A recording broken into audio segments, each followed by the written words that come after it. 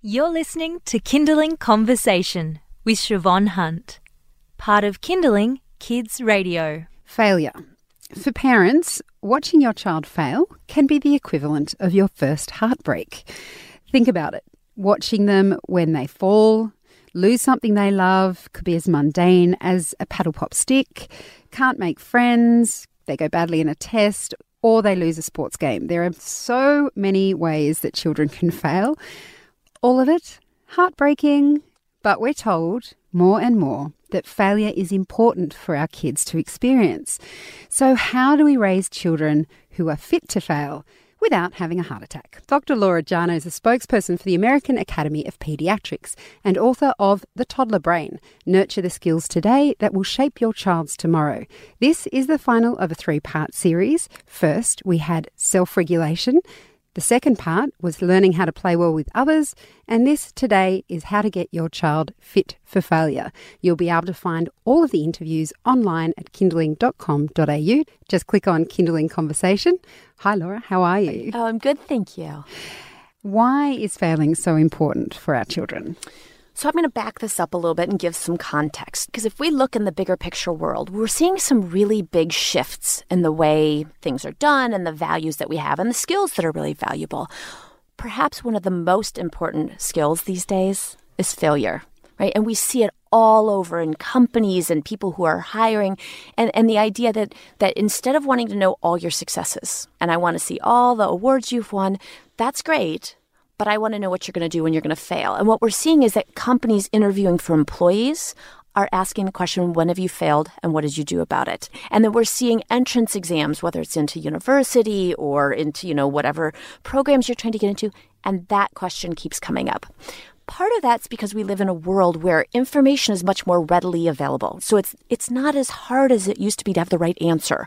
But you need to be able to ask good questions and you need to be able to test things out. And if you're going to innovate and try to solve complex challenges and problems, you have to be willing to fail, because it's almost essentially impossible to innovate, try something that's never been done before, if you're not willing to fail. Now, I'm going to bring this back down to parenthood because that was a very broad answer. If you think about it for parents, we live in sort of our bubble sometimes, right? And we want our kids to succeed because it's our job to help teach them. And we follow, early childhood developmental milestones. And then they go to school and we want them to get good grades when they're in preschool and, pre-kindergarten even. So we get into that mindset and we forget, unfortunately, that there's value to a certain degree of failure. And I've always said it's not massive failure we're talking about, but it's a certain degree of failure because that's what helps kids learn to adjust, try something new, get used to, to the idea that not everything's going to be perfect. Which is really hard as a parent. Sure. It's much easier said than done. It's much easier to write about than doing it. But I think it's a really important concept. But yes, I'm right there with you. It's much harder to do than it is to say. And I think for me, I find it really interesting because I know there's a lot of people talk about wanting our children to succeed, to get the best grades and all the sorts of things that come with that. I think the hardest thing I find with watching my kids fail is seeing them hurt. So what is the part of, or how would you suggest you manage that as a parent, saying, okay, let's say it's something as simple as losing a toy. So in a sense, they failed because they haven't looked after their toy and they're devastated that they've lost it. Your impulse will be to go and buy them a new one. Yes. Because we all know what it's like to lose something and it's awful. Yes. How can we resist that without feeling like awful parents? So if you'll recall, when we talked about we skills and we talked about me skills and much more of that sort of emotional side of these skills that are really important for success in today's world, part of it is acknowledging the emotion. Your job is not just to get rid of all emotions or to patch over all of them, but acknowledge it, because if you lost something that you really cared about, you would be upset or sad. But if you also, and this is where I come back to, the goal of remembering what your big picture is. It's very easy to get buried in the day-to-day. It's a lot in parenthood to manage, right? I mean, just making sure you've got dinner on the table is a lot, right? I used to be proud of myself. If I got a load of laundry in the wash once a week, I was really proud of myself. But focusing on that big picture, you want your child to not feel like every minor loss or minor failure is devastating. And you're nodding at me. You know that. You don't want the first time that a teacher or a boss reprimands your child or tells them they didn't do a good job for them to fall apart down on the floor crying, come home, quit whatever it was they were doing, and that's it. It's all over. We know that, and we can joke about it. Somehow we have to get them from, I acknowledge you're being upset, here's things you could do to not lose your toys, help them get over it, as opposed to just make it go away. So it's about looking at the situation and moving it forward for them. Yes. Instead of dwelling. And you mentioned something really, when you just said moving it forward, I always catch people when I say, do you know what the unofficial motto of Silicon Valley is? Fail early, fail often, fail forward, right? Now, I always say for children, right, I do a lot with injury prevention. And when I say let kids fail, what unfortunately happens, there's been a commercial that has run in the United States where people are realizing, right, we need to let kids fail and all. But there's been a commercial that has run where it's a child who probably is about 5 riding a bike, barefoot, no helmet, wind blowing through his hair down in the middle of the road down a hill. That is not what I'm talking about, right? That is not, that's not intelligent risk-taking. And there is a difference. Intelligent risk-taking is the fail forward. You learn something from it. It's within a safe kind of protected environment. It does not mean get rid of car seats or bike helmets or all these things that we know are really important. And that's the distinction also between massive failure, because there's a lot of potential harm that can happen when you don't put those safety, the guardrails in place, versus things like a lost toy, and now you need to, figure out how to get over it or how to put your toys away or whatever it's going to be. You're listening to Kindling Conversation. I'm speaking with Dr. Laura Jana, a spokesperson for the American Academy of Pediatrics and the author of The Toddler Brain, Nurture the Skills Today That Will Shape Your Child's Tomorrow. This is the final part in a 3-part series we've done with Laura because she's here from the United States. The first 2 were Me, which was self-regulation, We, which was playing well with others, and now I'm focusing on failure. I've just cherry-picked 3 out of her book, which has a lot more than that in it. So if we take that phrase, fail forward, I'm just thinking it might be something I try to lock into my brain every time something like that happens. For us as parents, is it then I don't necessarily like this term, but are we trying to look at those moments when they're really heartbroken as a teaching moment? It's that, but it's even letting them have those moments in the first place. And to kind of give some kind of framework for this chapter, I called these skills because we talk about failure and ability to fail and adapt and start over and adjust and agility. Those words we use all the time. Businesses using them, that's really valuable skill in today's world. So then I'd say, what do we call those skills? Because I just gave you a list, right? A whole bunch of words and descriptions. That's not a term. The term I've come up with is wobble skills. Now, I understand here in Australia that a toy that I grew up with was not one commonly, used here, but they were called Weebles, and they've been around since the 70s at least, all right, in the United States. And they were weighted eggs. So picture a solid toy, an egg, and it was heavier on the bottom. So they would tip. They would wobble, but the tagline or the marketing slogan was Weebles wobble, but they don't fall down. And I thought, that is what we need to be doing with our children. Because again, you don't want massive failure. You don't want them falling, you don't want this toy falling over, falling on the floor and cracking, but it wobbles. Now back to the what do we want to do with our children question. Certainly you want to help them when they've got significant failure and how do they overcome it and, learn from it and then make use of whatever they learned and keep moving forward. But it also means something as simple as, the example I use in the book, it struck me that I was hearing more and more parents say, don't run. Now, I owned an educational childcare center with 200 children, predominantly 5 and under. So I dealt with a lot of children, and so many parents would come in and I hear them saying to their children or on the way out, don't run. Not don't run across the street, don't run in the parking lot, don't run on broken glass, don't run into the highway, right? Those are all acceptable. But what happens sometimes, and I think this is in parenting in general, we try to do such a good job that we say, don't run, period.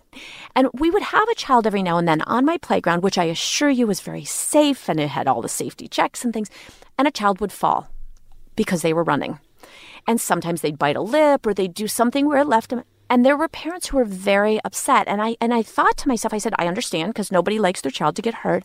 But what is the alternative? And the alternative is never run.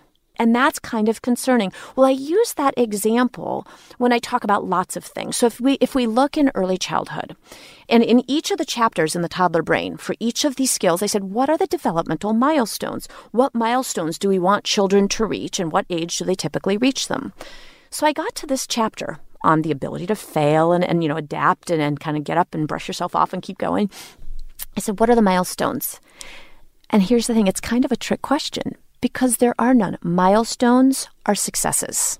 We are so trained in parenthood to think of what do they need to accomplish and when did they accomplish it and are they on track? And then it gets to be somewhat of a race because you're looking at your neighbor's kids and they did it faster and better and first and, first try and all. And that's not the point. So there are no specific milestones, but there are very good examples. Toddling being the most obvious. If a child's walking well and you do not think that they're going to fall when they're doing it, by definition, that's not toddling anymore, right? Like they're walking. Yeah. Toddling is the expectation that they are going to fall. And as parents, this is such a good example because it's don't let them toddle around sharp objects. We cover the corners of tables and we remove, cords that they might trip over. And we, make sure there's not an open basement door that they can toddle and fall down.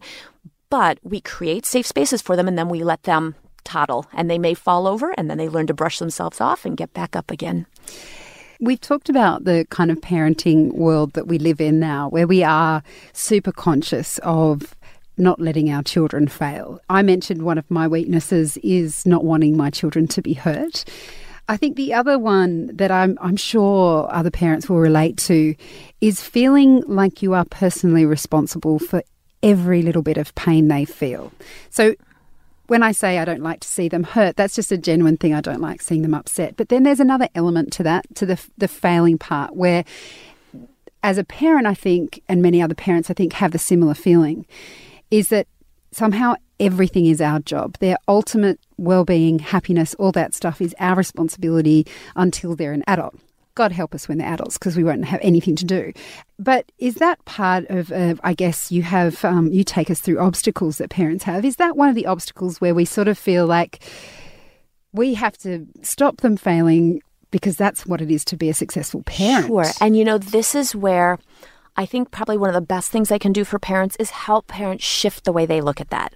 The first is to validate that feeling because I have that feeling just as much as you have that feeling, which is, if you're a parent, you want the best for your child. What I like people to understand is wanting the best for your child does not mean giving your child everything, protecting them from everything, because that is not what's best for children. And the problem is it's the short term versus the long term. You can alleviate those hurts, those small hurts when they're young, but you're actually unintended consequences, best of intentions, you are setting them up to not be able to handle those minor, upsets, physical, emotional, whatever it is, as they get older. And as you said, what happens when they're adults and we've got no say? Well, here's the problem. A lot of people are looking and saying there is a generation now that are entering adulthood that because our parenting world has shifted so much, are getting out into the real world and they do not have the skills they need. The first time something goes wrong at work, they quit. They don't have these, they can't take the upset. They can't take, constructive criticism, much less somebody saying they did a bad job. They're used to everybody getting a trophy. Everybody's a winner. Go to a birthday party. Everybody gets a birthday present. And so if you think about it, day to day, it's tough to watch. But all you have to do as a parent is think to yourself, it's a whole lot more painful if you do not give them the skills they need. And that is why I focused, you'll notice in the book, in the toddler brain, I focus on skills, but they're not the typical reading, writing, arithmetic, learn to write your letters and your numbers by the time you go to kindergarten. Those can be important skills, but we've overlooked these social, emotional, ability to fail, creativity, and critical thinking skills that are as important. If you don't arm your kids with those skills, it's like saying you didn't teach them to read and they're off into adulthood and illiterate. And as soon as parents think of it that way, then it helps you get past that part of I know they're upset, and you can sympathize and you can help them figure out a strategy, but the goal is to get them a strategy. And the strategy is not you solving the problem for them. So that's sort of a shift in the way parents think about it makes it much more empowering as opposed to I feel like a terrible parent because my child just suffered some emotional hurt. It's such a nice thing to do to try and shift our minds about these things. Laura, thank you so much for coming in and chatting with us it is such a pleasure to get to join you in person as well. Really enjoyed it. Thank you, Laura. That's Dr. Laura Janner. She's a spokesperson for the American Academy of Pediatrics and author of The Toddler Brain, Nurture the Skills Today That Will Shape Your Child's Tomorrow. And this is the final part of a 3-part series. You'll find it all up on our website. Just head to kindling.com.au, where we will link to The Toddler Brain, which, as I mentioned, that's only 3 parts of a book. And I'm going to tell you how many chapters there are. There's 7 sections that you can go to. So we've only touched on 3. So if you're interested, head to our website. It's published by Nero Books, but we'll have a link to it up there. You've been listening to a Kindling Conversation podcast. We'd like to reach as many parents as possible, and you can help us by giving us a review wherever you downloaded this episode. It means that more people can find us. I'm Siobhan Hunt. See you next time.